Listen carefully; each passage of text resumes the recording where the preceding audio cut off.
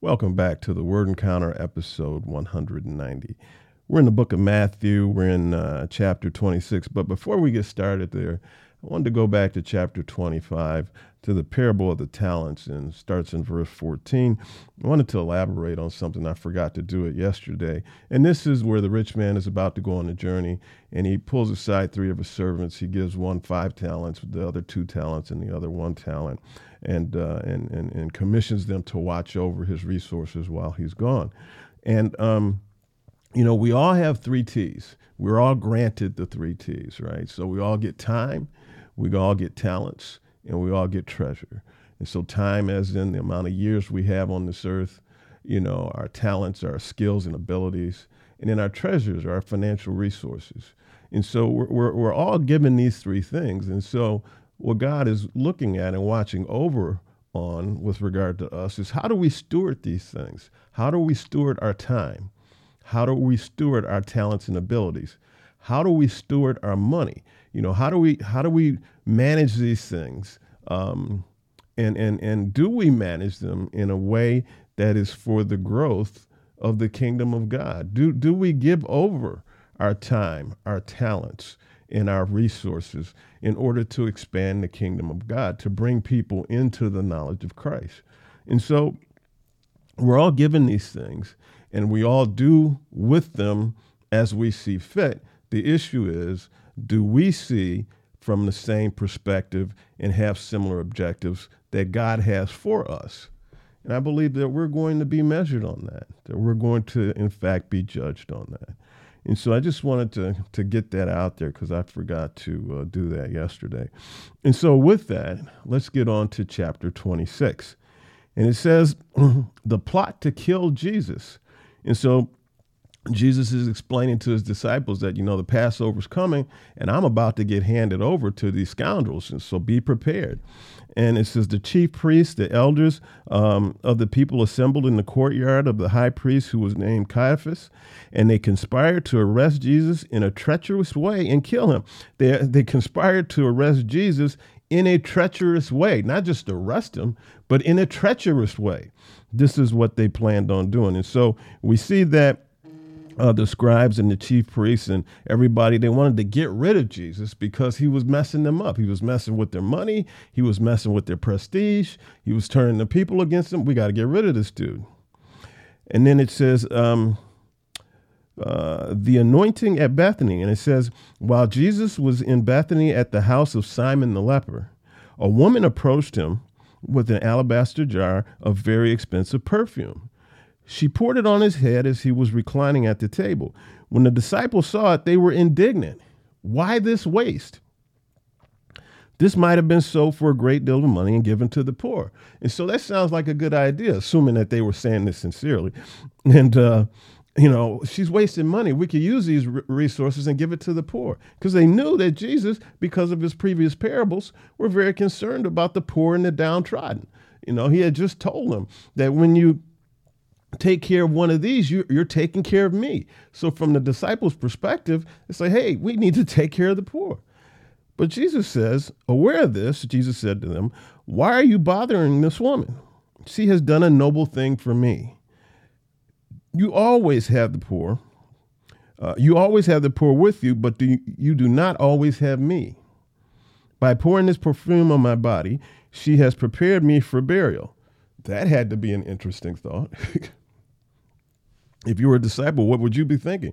Jesus is saying she's preparing me for burial. He says, truly, I tell you, wherever this gospel is proclaimed in the whole world, what she has done will also be told in memory of her. And we can say that this is true, because even those who do not understand what's in the Word, who don't know what's in the Bible, who don't understand the New Testament, don't understand the gospel, even they have heard of the woman pouring expensive perfume on Jesus. In verse 14, then one of the 12, the man called Judas Iscariot, went to the chief priests and said, what are you willing to give me if I hand him over to you? What are you willing to give me if I give you Jesus? So they weighed out 30 pieces of silver for him. And this is presented as not really a large sum of money. And so they give him a token payment basically. And from that time, he started looking for an opportunity to betray Jesus. Betrayal at the Passover. And so Jesus sends his disciples in to find a place where they can eat the Passover meal. So he says, go into the city to a certain man and tell him, the teacher says, my time is near. I am celebrating the Passover at your place with my disciples. And so again, so Jesus is saying here, my time is near. So imagine if you're a disciple, they're hearing things like my burial. They're hearing Jesus say things like my time is near. Is this registering with them with what's about to happen? He's already told them what's going to happen, point blank, without a parable. But I just wonder if this is registering with them. In verse 20, it says, when evening came, he was reclining at the table with the 12. While they were eating, he said, truly I tell you, one of you will betray me. Deeply distressed, each one began to say to him, surely not I, Lord. And so everybody going around the table, they're eating a meal, and they're all going around the table, making a denial. Not me, not me, not me, not me. He replied, the one who dipped his hand with me in the bowl will betray me. The Son of Man will go just as it is written about him, but woe to that man by whom the Son of Man is betrayed. It would have been better for him if he had not been born. Judas, the betrayer, replied, surely not I, Rabbi. And Jesus said, you have said it. And so, again, I'm wondering if I'm sitting at the table and I heard this, would I have gotten any indication that he's pointing out Judas? Probably not, because apparently nobody did. So maybe they didn't hear what he said, or maybe what he said didn't register with regard to what he was really saying. I don't know. Then it says the first Lord's Supper. As they were eating, Jesus took bread, blessed and broke it, gave it to the disciples and said, take and eat it. This is my body. Now, for those that are familiar with Christian tradition and ceremonies, this is the communion, right? We take communion in order to identify with the body and the blood of Jesus. And so it says, Jesus took bread, blessed and broke it, and gave it to the disciples and said, take and eat it. This is my body. Then he took a cup and giving thanks, he gave it to them and said, drink from it, all of you, for this is my blood. For this is my blood of the covenant, which is poured out for many for the forgiveness of sins. And so there's wine in this cup. Okay. And so they're eating and they're drinking wine. That's what they're doing. And so Jesus gave broken bread, giving them bread, say, this is my body. And then passed the cup around and said, this is the blood of my covenant, poured out for many for the forgiveness of sins. Now, I'm sure that none of them understands what this means at this point. Verse 29, Jesus says, but I tell you, I will not drink from this fruit of the vine from now on until that day when I drink it new with you in my Father's kingdom. So he says, I'm not going to celebrate with you anymore with wine until we are in my Father's kingdom. Then we will celebrate. He says in verse 30, after singing a hymn, they went out to the Mount of Olives. And so they ate, they drank, they had communion. He's telling them what's going on. And then they cap it off by singing. That's awesome. Peter's denial predicted. Verse 31. Then Jesus said to them, tonight all of you will fall away because of me, for it is written, I will strike the shepherd, and the sheep of the flock will be scattered. And so he's telling them what's going to happen because it is written. In other words, because it is written, nothing else can happen. What is written has to happen. So this is why this is going to happen. Verse 32, he says, but after I have risen, I will go ahead of you to Galilee. I am convinced, because I didn't really pay attention to this, that when he's saying this, the disciples are not comprehending what he's saying right here. He's saying, but after I have risen, I will go ahead of you. I think all they can hear and all they're comprehending is him telling them how he's going to die and how they're going to flee. They're not paying attention to when he says, but after I have risen. I know I probably wouldn't have either. Verse 33 says, Peter told him, even if everyone falls away because of you, I will never fall away. See, Peter's not listening, right? Jesus has already said, because it is written, this must happen. And Peter is saying, no, it's not going to happen because I'm not going to run away. Verse 32, he says, truly I tell you, Jesus said to him, talking to Peter, tonight before the rooster crows, you will deny me 3 times. Peter responds, even if I have to die with you, I will never deny you. And all the disciples said the same thing. It's like, yeah, Peter, you're right. We aren't going to abandon our Lord. No. There's no way we're going to flee. There's no way we're going to run. Prayer in the garden. Then Jesus came with them to a place called Gethsemane and told the disciples, sit here while I go over there and pray. Taking along Peter with the 2 sons of Zebedee, that would be James and John, he began to be sorrowful and troubled. He said to them, I am deeply grieved to the point of death. That's very deep grieving. And then he tells them, remain here and stay awake with me. So he's telling them how despondent he is. And, a lot of times, like, for instance, when somebody dies of somebody that I know, a lot in these situations, I never know what to say, but I do know this. I do know by being in their presence, even if I say nothing, that it helps them. And so I just try to be available, just be present when somebody is hurting. You don't have to have, deep wisdom to impart into them or to say anything. Just being present brings a sense of care and concern and soothing to that person that is grieving. And so Jesus says, remain here and stay awake with me. Help me out. Stay awake with me. Going a little further, Jesus fell face down and prayed, my Father, if it is possible, let this cup pass from me, yet not as I will, but as you will. And so you see, Jesus, he is in deep grief because he knows what's about to happen. And he's saying, Father, if it's possible, take this away from me. We can see that Jesus in his humanity doesn't want to do this. But he says, but no, not as my will is, as your will is, Lord. Verse 40. Then he came to the disciples and found them sleeping. He asked Peter, so couldn't you stay awake with me for 1 hour? So we see that Jesus was praying for an hour, right? He says, stay awake and pray so that you won't enter into temptation.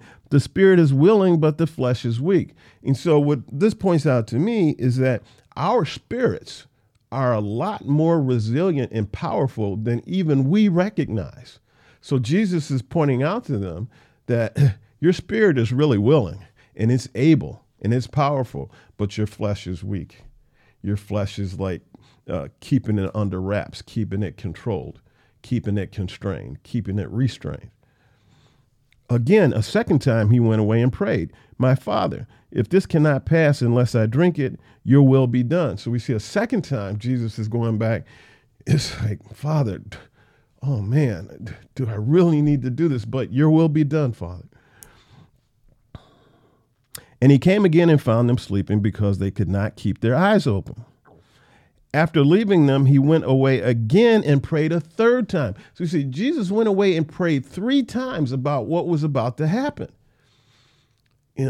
So we can see in his humanity, he is deeply struggling. I mean, he is in a deep, deep, deep struggle, because he knows physically what's going to happen, but he knows what his responsibility and his obligation is. And he's struggling with that. Have you ever been in that situation? I've been in that situation numerous times, but I can't say, obviously, to the depths that Jesus is going through, nowhere near these kind of depths.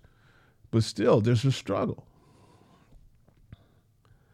Then he came to the disciples and said to them, are you still sleeping and resting? So they fell asleep for a third time. See, the time is near. The Son of Man is betrayed into the hands of sinners. Get up, let's go. See, my betrayer is near.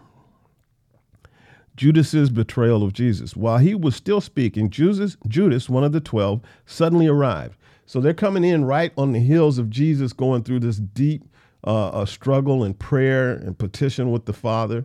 And so we can imagine he's probably up there 3-4 hours on the Mount of Olives with Peter, James, and John. And so right on the heels of that, right on the tail of that, here comes his betrayer. A large mob with swords and clubs was with him from the chief priests and the elders of the people. His betrayer had given them a sign. The one I kiss, he's the one, arrest him. So Judas tells the crowd, the one I kiss, that's Jesus. So apparently they didn't know who Jesus was or what he looked like, but he had been all around. So I don't know. Well, I guess not everybody knew. So immediately he went up to Jesus and said, "Greetings, Rabbi," and kissed him. So Jesus responds in verse 50. He says, "Friend, why have you come?" So is Jesus taking a dig at Judas? So Judas has just told the mob, the one who I go up and kiss, that's the one you're going to grab. So he goes up to Jesus, kisses him, and Jesus responds by saying, "Friend, why have you come?"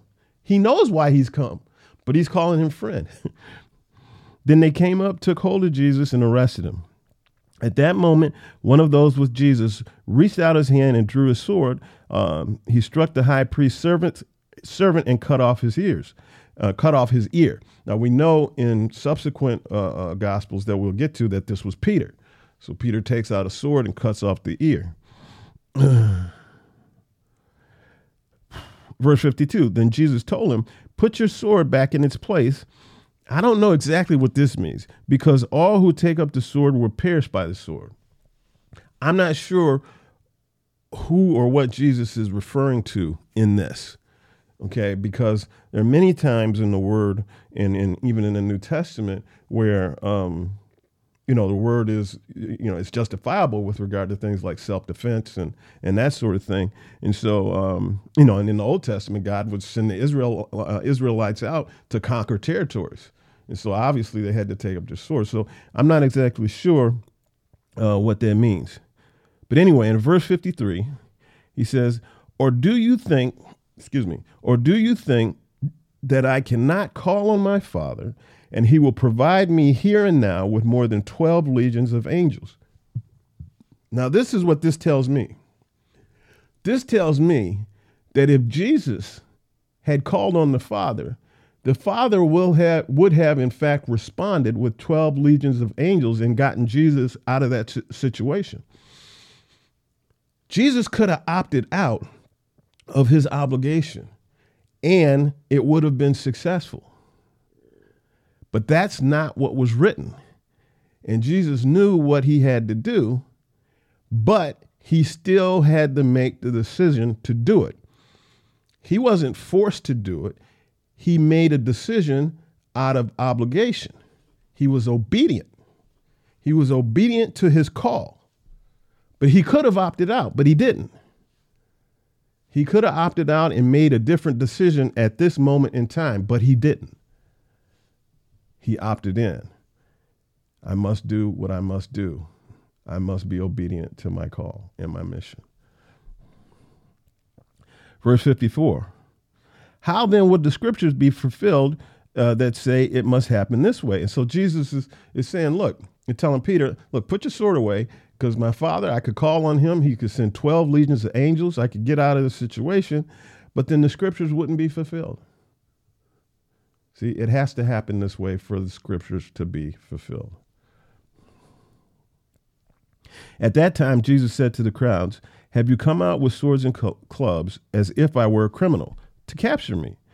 Every day I used to sit teaching in the temple, and you didn't arrest me. He says, I haven't been hiding. I've been here all the time. You could have arrested me at any time, but you didn't. Why now? But all of this happened so that the writings of the prophets would be fulfilled. Then all the disciples deserted him and ran away. So Jesus is saying, look, I haven't been hiding. I've been teaching in the synagogues. I've been around. You could have arrested me anytime, but you didn't. But you're coming here now. Why are you doing this? I'll tell you why you're doing this, because this is the way it's written, because this is what's supposed to happen, because this is what the prophets prophesied hundreds of years ago. You're fulfilling prophecy. You don't know it, but that's what you're doing. That's why it has to go down this way. And so he tells them this, and then all his disciples flee. Jesus faces the Sanhedrin, which is a council, religious council. And he says, those who had arrested Jesus led him away to Caiaphas, the high priest, where the scribes and the elders had convened. Peter was following them at a distance right into the high priest's courtyard. So everybody else had ran away. Peter ran away, but he stayed within shouting distance. He stayed so that he could see where they were going and what they were doing, but he kept at a distance. Then it says in verse 59, it says the chief priests and the whole Sanhedrin were looking for false testimony against Jesus so that they could put him to death. But they could not find any, even though many false witnesses came forward. Finally, 2 came forward, stated, this man said, I can destroy the temple of God and rebuild it in 3 days. Now, they're thinking about the temple, the Jewish temple. You know, when Jesus said this, he was talking about his body. He's saying you're going to destroy this temple, my body, but it's going to be rebuilt in 3 days. I'm going to rise again. They didn't understand it, of course. It says the high priest stood up and said to him, don't you have an answer to what these men are testifying against you? But Jesus kept quiet. Now Jesus' self-control is remarkable. And so many of us, when we're falsely accused or whatever, we'll start going off, get angry, maybe start yelling and screaming. Jesus said nothing. The high priest said to him, I charge you under oath by the living God. So he said, I charge you by your father. I charge you under oath by the living God. Tell us if you are the Messiah, the Son of God. Now, how did he get to this? Because this isn't what the 2 men said. The 2 men said that he would destroy the temple and rebuild it in 3 days. But the high priest says, I charge you under oath by the living God. Tell us if you are the Messiah, the Son of God. Then he says in verse 64, Jesus says, you have said it. Then he goes on, but I tell you in the future, you will see the Son of Man seated at the right hand of power and coming on the clouds of heaven. Oh my goodness. Then the high priest tore his robes and said, he has blasphemed. Why do we still need witnesses? See, now you've heard the blasphemy. So he asked his council, he says, what is your decision? They answered, he deserves death. Then they spat in his face and beat him. Others slapped him and said, prophesy to us. Prophesy to us, Messiah. Who is that who hit you? So they're mocking him, spitting on him in his face, beating him, and mocking him with words. Who is that who hit you, Messiah? Peter denies his Lord in verse 69. Now Peter was sitting outside the courtyard. A servant girl approached him and said, you were with Jesus the Galilean, weren't you? But he denied it in front of everybody. Another abject lesson here. In public, she's saying, you're one of those Jesus followers, right? No, I'm not. No, I'm not. I don't know what you're talking about. How often do we who claim to believe in Jesus do the same thing, either with words or with deeds? See, we deny him because the pressure from the public, the pressure from the culture, we deem it to be too great. And so what happens is we succumb, we bend. We don't want to be one of those Jesus freaks. We don't want to, no. I'm still down. I'm still cool. No, I'm not crazy like them. So we deny it.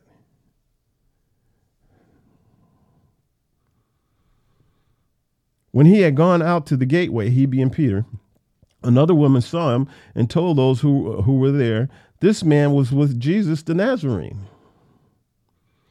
And again, he denied it with an oath. I don't know the man. So Peter ratcheted it up the second time. He said, no, I'm not one of them. So this time he's like emphatic, is it with an oath? With an oath? No, heck no. I'm not with this man. I don't know this guy. What are you talking about? So now he's getting a little indignant about it. Right? Verse 73. After a little while, those standing there approached and said to Peter, you really are one of them, since even your accent gives you away. Now what does Peter do? Then he started to curse and to swear with an oath. Now he's really, really upset. He curses and he swears with an oath. I don't know the man. Every time he amped it up. Immediately after he did this the third time, a rooster crowed. And Peter remembered the words of Jesus had spoken. Before the rooster crows, you will deny me 3 times. And Peter went outside of everybody's presence and wept bitterly because he knew he had failed. He said that he would die with the Lord, and words got to him. He didn't come close to dying with the Lord. He fled and he wept bitterly. Now I ain't mad at Peter, because there's no way I can sit here and proclaim that I would have done differently. He was faced with the moment of truth, and then he failed. But I have to believe that was also a moment of empowerment for Peter, because Peter would come back. Peter would come back strong. And with that, we are done with chapter 26. And we will finish up the book of Matthew tomorrow with chapters 27 and 28. And so always realize that the message is near you. It's always near you. The message of Jesus. It is in your heart and it is in your mouth. All you have to do is confess with your mouth and believe in your heart, a sincere confession and a sincere belief that Jesus is Lord. And the word says that you will not be put to shame and that you will be saved. That's an awesome, awesome, awesome covenant. If you haven't done so, think about it and make the right decision for you and for those in your sphere of influence, because it's not just about you. It's not just about you. And with that, we are done. Everybody take care, stay safe, be blessed, keep your eyes fixed on Jesus. And should he not come tonight or any time between tonight or today and tomorrow, we will see you tomorrow in episode 191. Bye-bye.